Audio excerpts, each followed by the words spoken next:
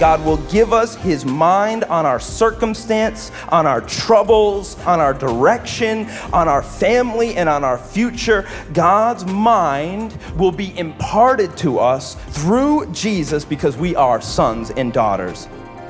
Thanks for listening to the Awakening Podcast. We hope this message inspires and encourages you today. Will you turn your Bibles to 1 Corinthians chapter 2? And we're actually going to read verse 11 through 16. 1 Corinthians chapter 2. For who knows a person's thoughts except the spirit of that person which is in him? So also, no one comprehends the thoughts of God except the Spirit of God.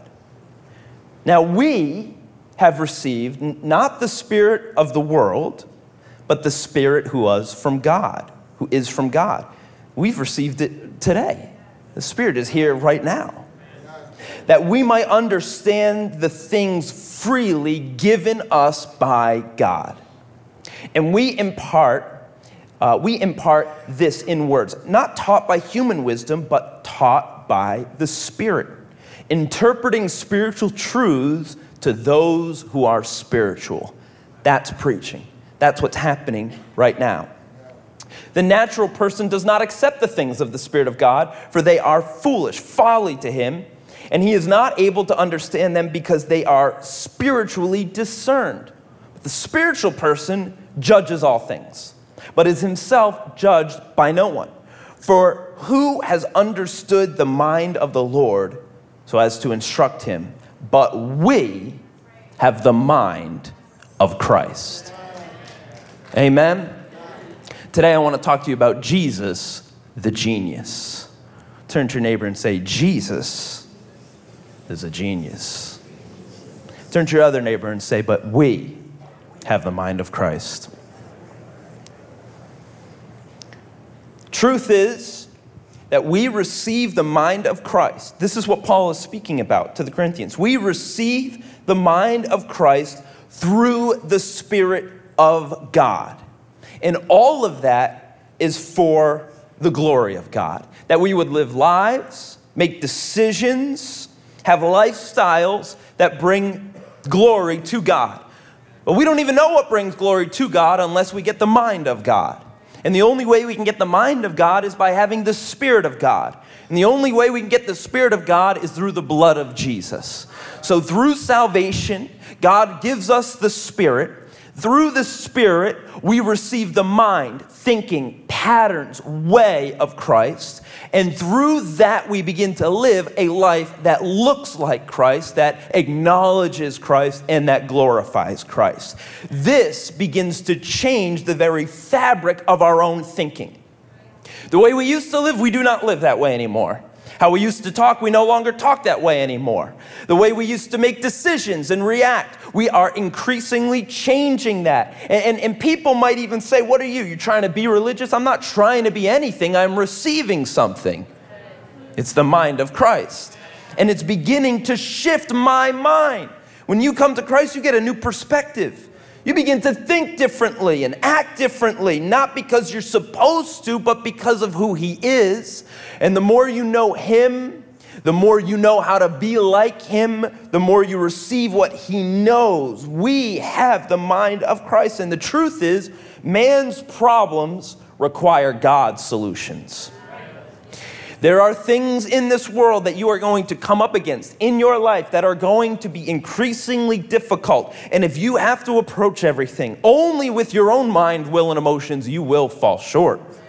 But the good news is that we have a good God that came to impart his mind to us. And Jesus is brilliant. He's brilliant. He is the most wise man to ever walk the face of the earth. He is the greatest mind the world has ever seen. He is greater than all of the philosophers that came before him and after him. Socrates, Plato, Aristotle could not compare to the brilliance of the mind of Christ. The great leaders that came before him and after him are incomparable to him. If you think of the Caesars and the Charlemagnes and Napoleon, one of my favorite quotes from Napoleon is towards the end of his life, where he says, "We who came before Jesus, the great leaders, rested our genius upon sheer force. But Jesus was such a great man, he established his kingdom in hearts. Not steel, not stone, not sword. And his spirit spans the globe. His kingdom spans the globe. It crosses borders and time. And on this day, billions of people gather not just to hear about Jesus, but to worship Jesus. There's no other mind that has produced such loyalty. There's no other mind that has established such power and has created such a unique thing that you and we have brothers and sisters that we've never met in India and in Africa and in China. And we're not united by a flag, and we're not united by race. We're united by blood. Because we're part of a kingdom. And we begin to think alike. We could even recognize, oh, you do that too? It's because we have the mind of Christ. Greater than any scientist who's ever lived. Greater than any official. Jesus' mind is unlike any other mind. At 12 years old, he was in the Temple of Jerusalem, which is the epicenter of religion of the world. It's where people would travel from all over the world to discuss the things that matter. And there he is in the temple at the epicenter with the leaders, the lawyers, the scribes, the Pharisees, the Sadducees, and they're all around him. And he's asking questions that are so wise, they're amazed. They're shocked. Because see, the kind of questions you ask says a lot about you. A lot about what you're into, a lot about your depth. And they're blown away at the depth of this child at 12 years old, arguing with the foremost religious leaders. When he spoke, people were astonished, the Bible says. Never have we heard a man speak like this. He doesn't speak like the Pharisees. He speaks with authority. When he speaks, things change. And yet, everyone could understand him, from the poorest to the richest. Those in Herod's courts to those in the farmer's fields, they could understand Jesus. So his brilliance was not only for the narrow, the few, or the elite. And even today, in every tribe, tongue, and language, his parables are being spoken about. They're universal and eternal. This is brilliance. And the Pharisees thought, well, we can come up against him. The Pharisees sought, the Bible said, over and over to trap him, to catch him, to cause him to stumble. It was almost like they were in a chess match with Jesus. And you know the purpose of chess is to trap them and take their king. And that was what the Pharisees were trying to do. They were trying to trap Jesus and topple the king. Over and over, they thought, we will expose him. But he was so brilliant, they didn't realize they were outmatched. They were outgunned. And Jesus just kept them in check. Check. Check. You ever play someone in chess that's way better than you? Check. Well, check. Well, if you do that, I'm going to do that. If you do that, I'm going to do that. If you do this, I'm going to do that. Well, what if you don't want to do that? They were outmatched. I mean, there was one time when they came into a mental matchup with Jesus in the book of Matthew. And the Pharisees, the lawyers, the purveyors of dead religion, they come with an accusation because the enemy always comes with an accusation, especially to those that are moving in the kingdom of God. Well, Jesus had just cast out demons, and they came with this accusation in Matthew 12. Well, it is only by Beelzebub, the prince of demons, that this man casts out demons. That's their accusation against God. They're calling him a son of Satan, a servant of Satan. This is their premise. No, you can only do that because Satan has allowed you. Well, let's look at Jesus' response. Knowing their thoughts, that helps you when you're in an argument. Jesus not only knows the physical and the spiritual, he knows the metaphysical. Knowing their thoughts, he says to them, every kingdom divided against itself is laid waste, and no city or house divided against itself will stand. So now this is Jesus' counter premise, and his premise is that division always brings destruction. Simply. And he says, therefore, a house divided against itself could not possibly continue on. This is the phrase that Abraham Lincoln would invoke thousands of years later when speaking to our nation as he tried to exorcise the demon of slavery, that oppressive force, saying, we cannot live like this going forward. Eventually, we will fall. Where did he get such brilliance but from the mind of Jesus? And then Jesus goes on to expose their logical fallacy. He says this, and if Satan casts out Satan, he is divided against himself. How will his kingdom stand? What he's saying is, why would Satan help get rid of the satanic? That's the face I think he made. Your logic is flawed. But he goes on, and if I cast out demons by Beelzebub, by whom do your sons cast them out? Spoiler alert, they don't. What is he doing? He's saying, you have no standing to make that accusation. You've got no authority. You've got only criticism, which is to find a perceived flaw but offer no solution. He's exposing the fact that you can't even do this. How are you going to tell me how I'm doing it? Genius. This is brilliant. And now he checkmates him. But if it is by the Spirit of God that I cast out demons, then the kingdom of God has come upon you.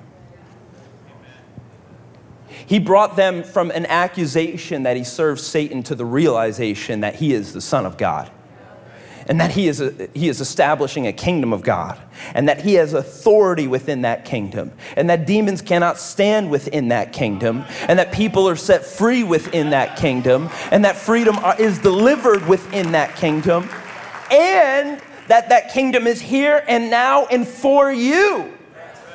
He brings them to the brink of truth, but they have to step over that. They have to acknowledge it. They have to accept the truth that Jesus just delivered. And I guess the question is, why don't they? Why do so many people miss the truth of the gospel? Why do so many people reject the reality of Christ? Why even, and I think this is a relevant question, why even do people remain willingly ignorant to obvious truths? Why do they remain willingly ignorant to God? Like, the reality is that they don't deny God, they just won't serve him. It was clear to the Pharisees, this is something real. And Jesus brought them even through the logic of it and says, the kingdom is now upon you. So now they have to face the truth and make a choice. And I think that many times that's the reason why people won't serve God, not because they don't know the truth, but that the choice is too difficult. What they would have to give up, what they would have to let go, it's too much of a sacrifice. I believe the honest reason why people won't serve a God that they do believe in is because they're serving another God. The Pharisees were serving, they were already under a different master. They were serving the God of religion. They took the law, which is supposed to bring us to Christ, and they made the law an idol. They made the law their God. And before we judge them too harshly, we got to recognize this is what we do. This is what we do all the time. We make gods out of things that should be good, but when they become your master, they become terrible. We make gods out of money. We make gods out of power. We make gods out of sex. We make gods out of greed. We make gods out of influence, specifically this generation. We make gods out of relevance. Really, we make gods out of the God of this age. And it's not that we don't believe God. Well, they use words like agnostic. I'm a believer. I understand God. God, maybe not church. They don't deny God. They just won't serve him. Well, hold on. Why is that? It's because there's another idol that you are serving in the place of God. Anything that takes priority over God is idolatry. Anything. And Jesus brings the Pharisees right to the face of truth. And yet, they can't admit they're wrong and choose to turn away from their old way and serve Jesus. Another time, the Pharisees came to match up with Jesus. They brought a woman that was caught in the act of adultery. The Bible says the very act. And they throw her at the feet of Jesus. And there's a huge crowd all around. And they accuse her because that's what they do best.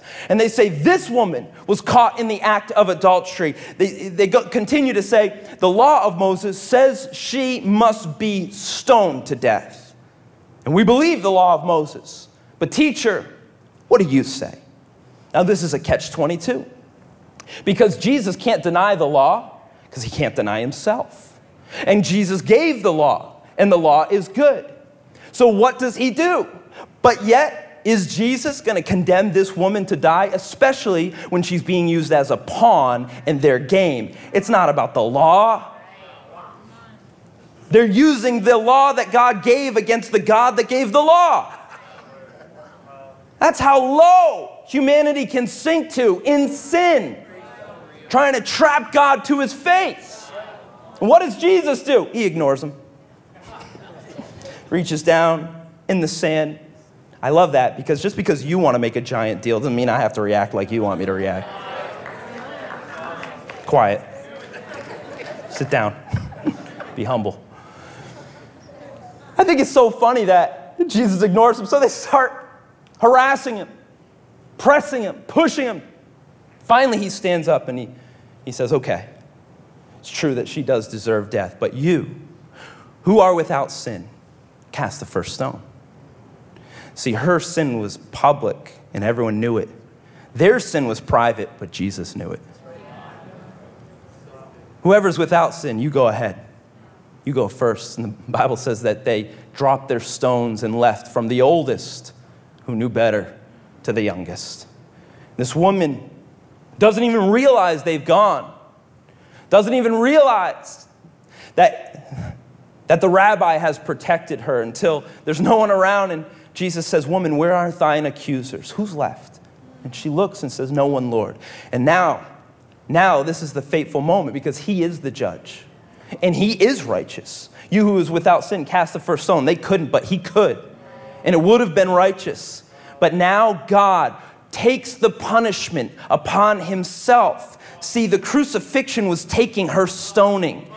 Neither do I condemn you. Go now and sin no more. And what God does in his brilliance, his kindness, and his mercy is he covers the woman that was publicly shamed. And he exposes the men that were trying to shame her. They exposed her sin publicly. So God exposes them to admit their own sin publicly. But then he forgives publicly this woman that was just exposed. And so she gets up and leaves forgiven, whereas they walk away in their own sin. Jesus hits them with the Uno reverse card. What you thought you were going to do happened to you. Gotcha. And she walks away in celebration, better off than the men that dragged her there. Because if you're going to be brought anywhere by the law, be brought to the feet of Jesus, who chooses not condemnation but grace.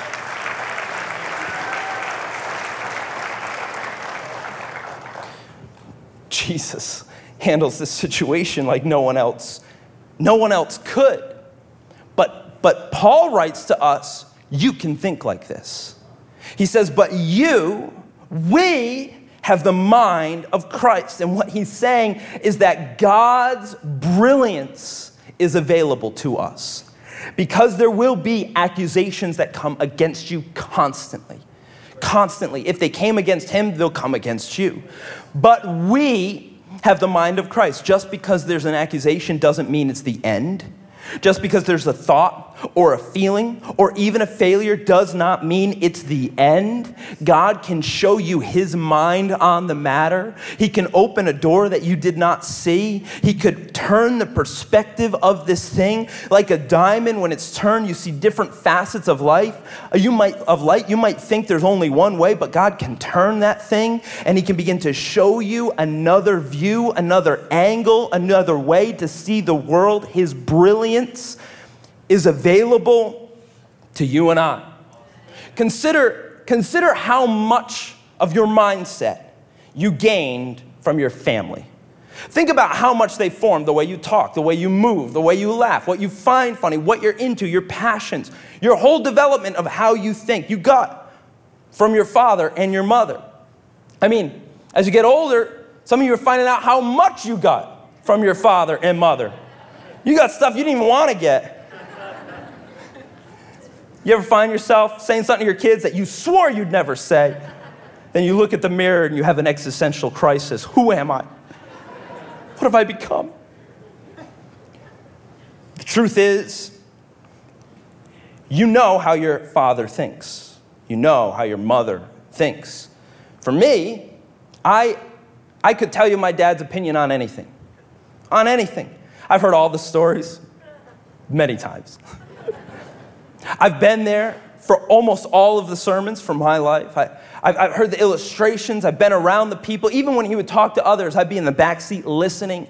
And the reality is, if you want to know what my dad would think about something, ask me, because I'll get pretty close. And this is what Jesus is saying. He says, if you've seen me, you've seen the Father.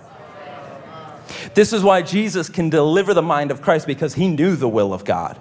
He knew the mind of God. And what's even better than that is now, because we are children of God, we, through Christ, can receive the mind on all the matters that we have in our life. God will give us his mind on our circumstance, on our troubles, on our condemnations and convictions, on our direction, on our family, and on our future. God's mind will be imparted to us through Jesus, because we are sons and daughters of the King. And here's God's goal for us. He wants to develop the framework for our thinking so that it would reflect our Heavenly Father. I hope you can begin to develop not just one thought per item, but how to think. The framework of thinking. You would receive that from God for your life. So my question for you today is, are you open to the thoughts of God? Are you wanting? Are you desiring? Are you asking? Are you thinking? Do you want to think like he thinks? Walk like he walks? Because he'll impart his mind. Even more than that, he'll give you the framework, but you have to be open and asking and seeking. Ask, Jesus says. Seek, Jesus says. Knock, Jesus says. In other words, you're going to have to persevere forward in this thing to get the mind of Christ. But if you desire to receive the mind of Christ, God will give it. And there's 3 ways I want to highlight that God gives us the mind of Christ. The first, how to receive the mind of Christ, is to seek it in prayer and fasting. This is what you've been doing already this week. You have been seeking the mind of God on the matters for your life. See, when you pray, prayer is an open invitation for God to reveal his mind to you. God, what do you think about this? Hey, God, what do we feel about this? Really, it's what does he feel about it? But I'm in this too. What do we feel about this? What do you think about that? Was that an odd? Have you ever had God bring like a thought to you from a conversation you had, like days later, and you think, that was an odd comment. Why did they say that? Why did they say that? Sometimes that's the Holy Spirit saying there's something going on there. Something going on there. That's not your mind. That's God's mind. And maybe it's for you to pray for that person. Maybe it's for you to say something to that person. Maybe it's because God wants to send you as a warning to that person. I don't know, there's so many different reasons, but God will let you in on things that you couldn't know. But he knows the thoughts, the actions, the intent. He knows all. And sometimes he'll come alongside you and say, think about that thing. Or sometimes you'll say something, and all of a sudden you'll say, why did I say that? I said it, therefore it came from my mind, but I don't actually believe that. I don't agree with that. You ever say something you don't agree with? I don't agree with that. You just said it. Sometimes that's God saying, my mind doesn't think like that. I don't talk like that. I don't speak like that. I don't agree with that. And the Holy Spirit will come alongside you and say, hey, and if you're open, he'll come alongside and say, hey, pull that move back. That's not you. That's not me. Prayer is an open invitation for God to reveal his mind to you so that we can receive the mind of Christ through the Spirit to live a life that glorifies God. But you must ask. If you don't ask, this is simply it. God doesn't give. If you don't ask, God doesn't give. The Bible says, present your requests before the Lord. And let me put it this way. You and I are called to prayerfully consider every circumstance. Pause and pray.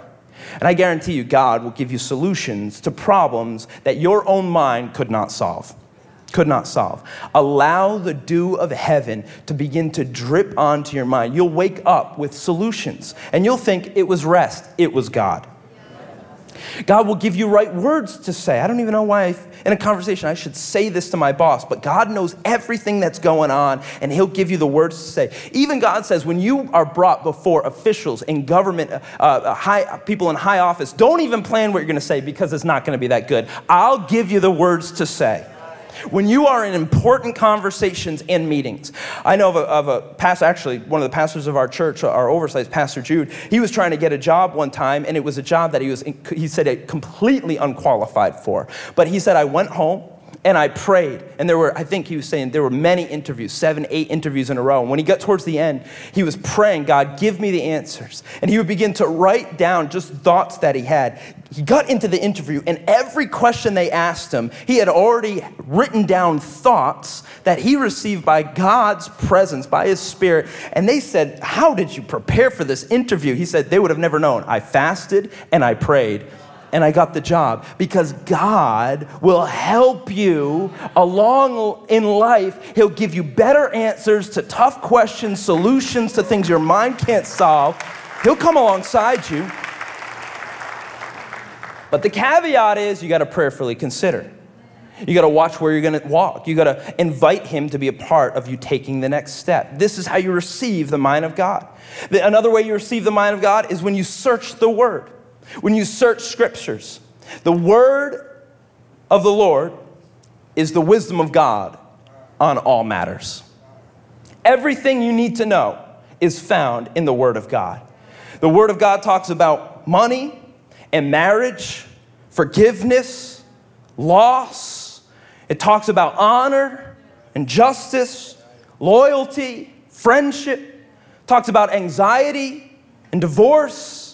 Talks about death, talks about children, parents. It talks about everything you would need to know. Talks about government, talks about God. Talks about past, it talks about future. It exposes present, it exposes spiritual, it exposes all. Everything you need to know is found in the Word of God. It is the wisdom of God on all matters. And when you know the Word, you begin to be unstoppable. Even Satan himself, if he came and tempted you in the wilderness, could not stop you if you knew the Word. After 40 days of fasting, Satan came to Jesus and he began to tempt him. And Jesus' reply wasn't his own mind. It was the mind of the Father. Everything that Satan tempted him.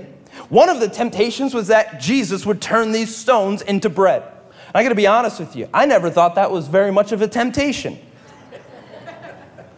But Jesus was fasting 40 days and 40 nights, only water. I've only been Daniel fasting for 14 days, and I understand the temptation now. If I had bread turning power, everything would be bread. Rocks would be bread. My car would be bread. I just have bread everywhere. That's a true temptation. I didn't realize it because I haven't fasted like that. No, I have, but I didn't. Okay, so I have fasted. Not 40 days, 40 nights. with water. One day, maybe we'll all be that holy. What did Jesus reply? It is written. In other words, he applied the word of God to the specific situation. That's powerful. Because it's not just enough to know the word. You have to know the word for every circumstance. So you need to know a lot of the word. You need to be in the word. Fresh manna is what you need. You don't need rocks into bread. You need fresh manna. Remember what he said to his disciples, I have food you don't even know. What's he talking about? He's talking about the word of God, doing the will of my Father. I'm trying to tell you there are temptations that will come against you that could overcome you, but could not withstand the word within you. So you need to know the word, not just for you, but for every circumstance you come up against. It is written is overwhelmingly powerful. And you can apply it to every circumstance. When you know the word, you know the way. When you know the word, you know the way. The last point I want to speak to you about on receiving the mind of God is that you would stay sensitive to the Spirit. Romans chapter 8, verse 6 says, the mind of sinful man is death, but the mind controlled by the Spirit is life and peace. The mind controlled by the Spirit is life and peace. Have you noticed that you've gotten smarter since you've been saved? You ever reflect on that? Have you ever noticed that you're making better decisions? That your life is becoming more stable? That things are beginning to come into, I'm not saying perfect, but I am saying better, different. That God is beginning to change the way you operate. It's because the mind controlled by the Spirit produces life, not death. Not anger, not vitriol, not violence, not desecration, not degradation, but life and peace.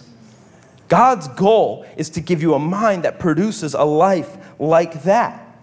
The way of the world is to react out of your emotions, underhanded dealings, stealing from others, cutting the line, get your own way, high priority of you. The way of the world is you first, but it never produces life and it never produces peace. But to walk in the Spirit is intentional and it's informed and it's the will of God, and the Spirit comes alongside of you, and the Spirit brings wisdom. And wisdom brings all its cousins. Wisdom doesn't show up alone. Wisdom brings all its cousins. Wisdom brings discernment. It brings insight. It brings foresight. It brings strategy. You begin to make better decisions. Your marriage begins to be more stable. You know how to admit wrong, get humility, begin to walk in faith. Your words begin to improve. You get a sharpness and clarity of your mind. What is all this coming from? The Spirit of God. It begins to shift your mind and gives you the mind of God. If you're open to receive it, this is what you'll get. I want to tell you one last story in closing. There's a legend about Alexander the Great.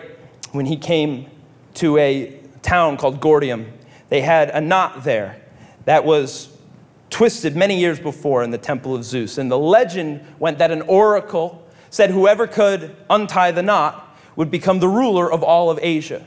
Of course, this is in the middle of the conquests of Alexander the Great, and his goal was to rule all of Asia. So he went up to the knot, and for many hours he tried to untie it, but it was gnarled and it was twisted, and so many people that had come before had only made it tighter and tighter and tighter. This knot could not be broken. Until finally Alexander the Great drew his sword, and in one swift slice, he cut the knot open and untied the knot. It's the Gordian knot. There are going to be issues and problems that you face in life as you walk into all that God has you to conquer that are very tight, twisted, and gnarled. You are going to have to fight through some very difficult circumstances. And they are not going to be easily solved or readily apparent. There are going to be things that are all connected to each other. And sometimes we don't even know where the end starts or the beginning ends. It's all like a rat's nest. And you can't untangle your emotions from your past and your decisions from your future, and you don't know the right way, and you're going to face some difficult things that maybe even many other people that came before you could not figure out. They couldn't untie. Maybe your families, your forebears, they could not solve how to not get divorced. They could not solve how to raise kids. They could not solve how to not have a poverty mindset. They could not solve how to love Jesus. They couldn't figure this thing out. And now you come, and this tangled web of decisions is before you, and you're going to have to figure out how to solve these things. But I've got good news for you. You've got a sword. It's called the sword of the Spirit. And it will slice through things that other people could not have solved for millennia before. God will say, there's a new way to look at this thing. You've got a new mind. There's another perspective. And you can slice through the things that have stopped so many other people. And I believe that will further you into the area of conquest of your life. I believe that you can receive the mind of Christ through the Spirit of God, that you would live lives for the glory of God. Jesus is a genius, but he imparts it to you. Amen? Thanks for listening to the Awakening Podcast. We hope this message has encouraged you. If you want to learn more about our church, visit us online at awakening.global. We'll see you soon.